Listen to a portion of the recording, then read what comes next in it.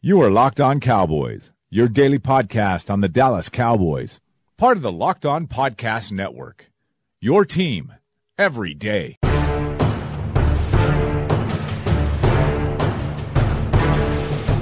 Welcome back to the Locked On Cowboys podcast, part of the Locked On Podcast Network. Thank you for tuning in. I am your host, Marcus Mosher. You can find me on Twitter at Marcus_Mosher. And joining me today is Landon McCool. You can follow him on Twitter at McCoolBCB. You can also check him out on the Best Coast Boys podcast. Landon, have you returned to full health, or are you at least 90% yet? I feel like I'm at full health, but I probably have what feels like about 8 pounds of gunk in my sinuses, so my head feels incredibly heavy. But other than that, I'm good to go. Okay, that's good. Let's we're gonna need your A game today because we got a lot to talk about. Yeah. Seemingly, this always happens. Before the week, I write out on a whiteboard all of our shows, what we're going to talk about, and I left today open. I didn't have anything for us to talk about, but by golly, the NFL and the Cowboys provide. They always provide. They always come through. I never worry about it. On Tuesday, the NFL announced that actually 2 Cowboys defenders have failed in missed drug tests. It would be Randy Gregory and David Irving. I want to talk about Randy Gregory because we've kind of known this stuff from David Irving for a while. Randy Gregory, it looks like he's going to be suspended for some of the 2019 season, most of the 2019 season. We're not really sure. But what were just some of your initial takeaways from the news from yesterday?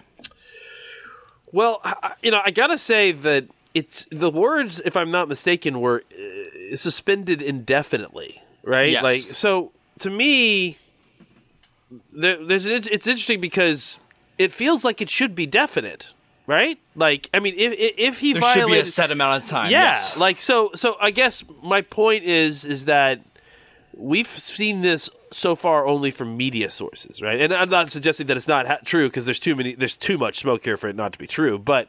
What my point is Was that the pun intended? Yeah, I mean, if the pun is, dude, the pun is always intended. Okay, guys, like if the pun's coming, yes, enjoy it, Sorry. wrap yourself up in it. No, but my point is that like I feel like if this was an official announcement or something along those lines, instead of information leaking to a reporter who is, making assumptions based on what's going on. It's my point is that it seems odd that it's an indefinite amount of time. So my point being that I don't know that this is something that is. We didn't get an official announcement. I think this is someone's sources giving them this information, and the problem in the past with Randy Gregory has always been that. It feels like this is not a normal case, that the NFL has tried at times to try to work with Randy because it feels like he's a special case in some of this stuff. So He is. Yeah, and so I feel like while it's terrible news, and obviously I'm not trying to spin it as, he's, this is not a certain thing, or it feels very certain. I also think that this is not the end of the story. That I think that there is probably more to this that could potentially open the door for him being back in the league. I think what's fascinating to me is that it feels like the NFL wants to has a better opinion or is a little bit more sympathetic towards Randy Gregory as opposed to someone like David Irving. I would agree. And I feel like a lot of that has to do with the fact that Randy is really struggling with this, and maybe the NFL's kind of figured out that this is not, that addiction and all the things that surround it, it's an ongoing life battle. It's not like I've defeated this. I have a little bit of experience in this arena, and I'll tell you that most people struggle with this stuff daily for the rest of their lives in some form or another. So I think if the NFL is trying to set themselves up as a group that's actually trying to help these guys, what they would do is change their situation around so that it would allow for players like Randy Gregory to, okay, yeah, he had a slip up. Let's keep him in the program, though. Let's keep him with his team and keep him in a regular routine, because those things are important to addicts. And then for the guys who are like David Irving, who don't seem to have, want to show any, not remorse, but any kind of he gets suspended and basically doesn't really want to be around the team, or is kind there's of no urgency. There's no urgency there, as opposed to Randy Gregory, who is actively trying to fix this. And yeah, again, he slipped up. Of course he does, but that is not uncommon at all with people in his situation. But if he's willing to continue to try to work at it, I think that the NFL should, and maybe they will, continue to work with him. I just think that this whole thing felt like something that nobody wanted out except for the media. I guess that's my point. It felt like if this feels like something that was leaked and not, necessarily something that the NFL, the Cowboys, or anybody else were ready to get out into the media. And as indicated by the fact that,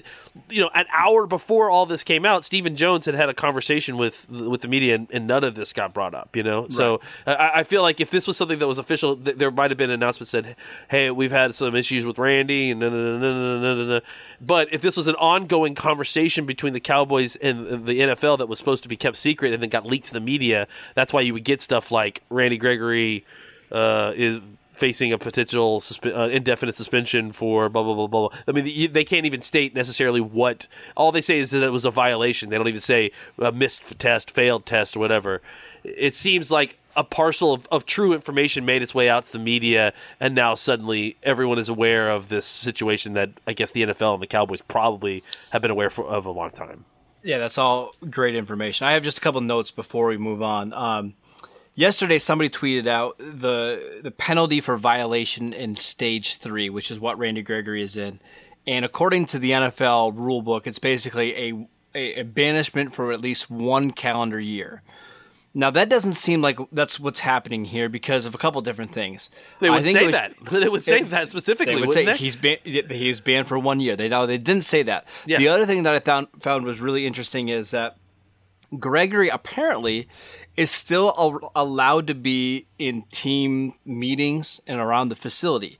That's a change from something that's happened over the last couple of years, because previously, when you were suspended, you were gone. You weren't allowed to be around the team at all. So it does appear that the NFL is taking steps to at least, I don't know, help them with, putting players in a support system around him. So I thought that was interesting. The other thing that... Yeah. Go ahead. Oh, I was just going to say, we should talk about the CBA element of this, because I feel like this is part of that, is that the timing of all this, and this has been an ongoing conversation. I mean, Jerry Jones has talked about it, one way or another, that this is going to be a conversation, and we've heard reports that this would be a carrot that the owners would give to the players that, hey, we need to figure out something better with our marijuana addiction situation.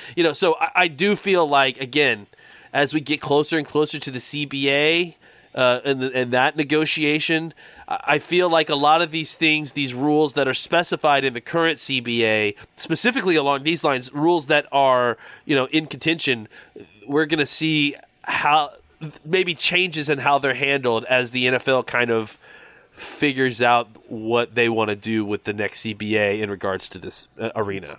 That's a great point. The last thing I want to say is, because I work at the Raiders Wire, I'm pretty familiar of the situation that's going on with Martavis Bryant. Yeah. Somebody who's in a similar situation. Now, it was announced late in December that Martavis Bryant had failed a drug test and he was suspended indefinitely. Same exact type of situation. But earlier this month, Tom Pelissero from NFL Network tweeted out that as long as Martavis Bryant compels with the league rules and stuff, he should be eligible to return to the field by training camp. So I'm assuming it's the same type of thing with Randy Gregory, right? If Randy Gregory continues to go to the meetings, continues to test, has clean tests for the next several months, I would kind of assume the same path would happen, right? That he would be at least given the chance to show that he can come back from this, right? Look, one thing that's been made very clear is that there is a very specific stepped scenario for what happens when you're in the program and you have X amount of violations, right? We may not know about all the violations, but the one things we do know is that if you have 3 or 4, or more violations, you get this punishment. If you get 5 or 6 more misses or violations, you get this punishment, right? It's been very defined. What's interesting is that, like you bring up, they aren't bringing those definite terms in. Montavious Bryant has had X amount of failures, which should correlate to Y amount of time missed. I know at least 20. At least 20 failed or missed tests. So my point is that he was up when that announcement was made. The announcement should, if it was following CBA to the letter of the law, right, it should have said Montavious Bryant was suspended 1 year for continued violation of the personal conduct and blah blah blah blah blah blah, right? Right.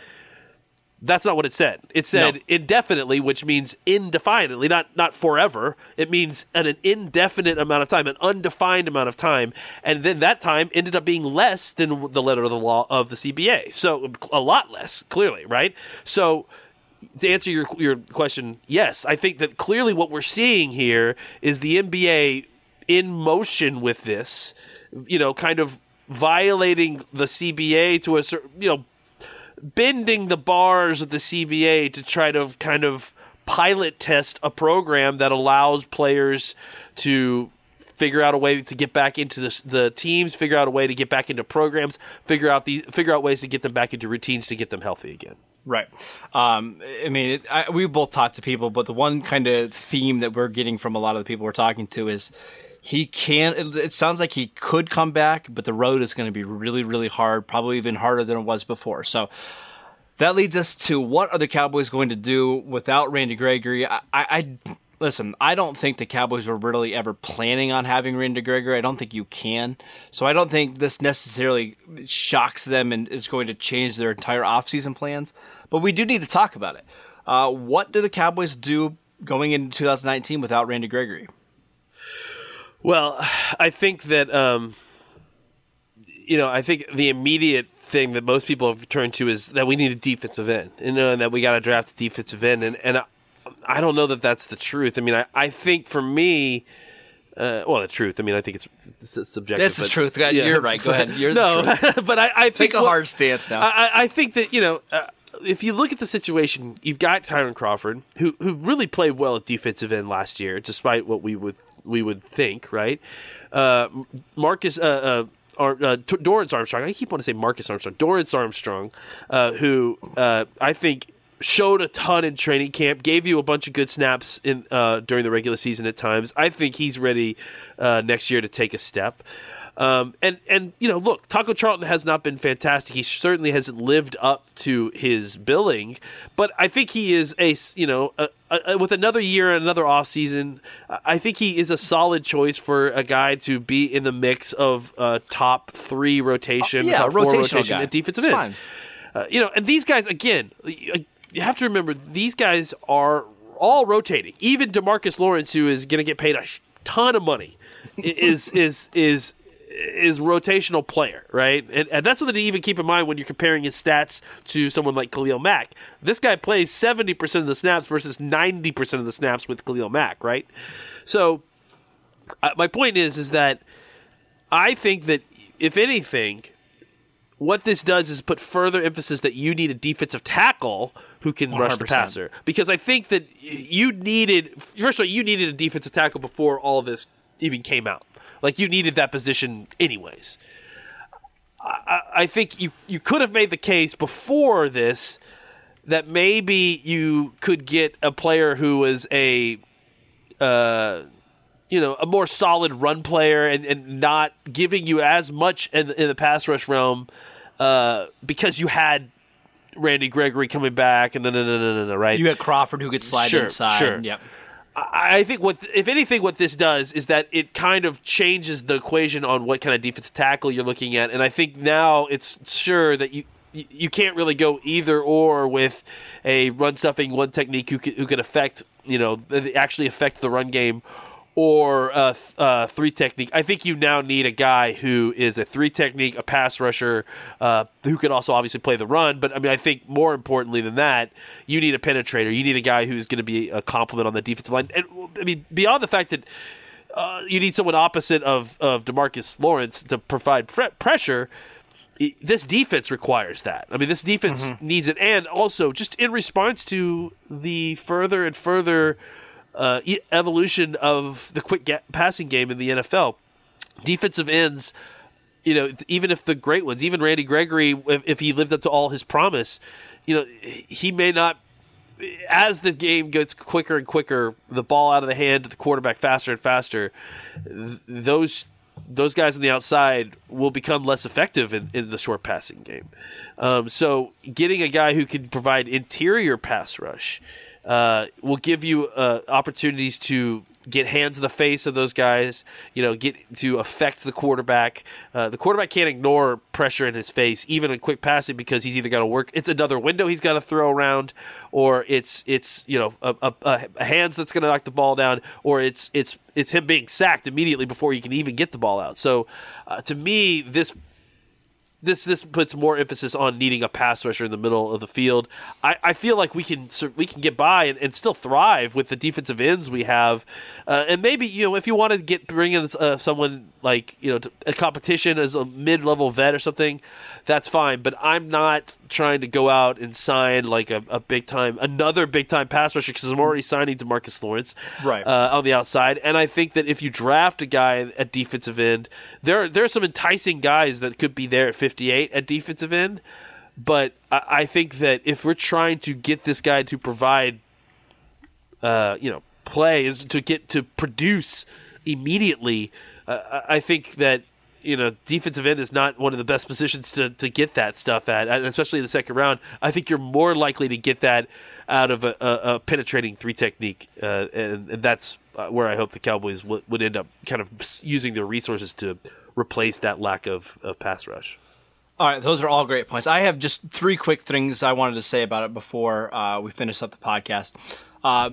I agree with your assessment that they desperately need a defensive tackle more than a defensive end. They've got 4 guys there that they can get by with.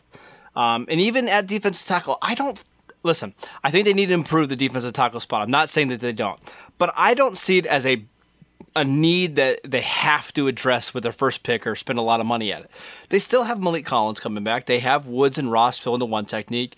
Dayton Jones is the guy that Rod Marinelli really likes. I mean, they have bodies there. So even if you get a guy at 90 or whatever, it's not like that guy's going to have to play 75% of the snaps right away, right? I mean, no. They're going to have time to develop that. Again, if they're struggling to get pressure on the quarterback early in the season, no matter what happens, they always have the added ability to blitz Jalen, who has proven to be one of the best blitzing linebackers in all of the NFL. So there's things that you can do to kind of get away with not having great interior pressure. The other thing is, they have Rod Marinelli as a defensive line coach. Like, he's going to figure it out. He always has. I mean, he could put us at defensive tackle and we would be able to put up stats, because that's how good of a defensive line coach Rod Marinelli is. I fully trust him to get production out of this defensive line, no matter what kind of talent they have. He's going to find somebody that nobody has thought of before, and he's going to bring him in, or a former first-round pick bust, and you're going to see that guy get 4 or 5 sacks next season. It happens every single year, but some reason at this time in the offseason, we always doubt his greatness. So don't panic too much about the defensive line. I think they'll be okay. Trust Randy Gregory treat Randy Gregory as, not as I say trust, treat Randy Gregory as an added bonus if he comes back in 2019. Last thing before we finish up, Landon, do you have any thoughts on the David Irving news that came out yesterday? I mean, it didn't really seem like news that came out yesterday. It seems like the same thing that, people like Mike Fisher have been telling us for months, like that it's basically he's not going to be part of the Cowboys. He's failed drug tests. He's facing suspension with the league.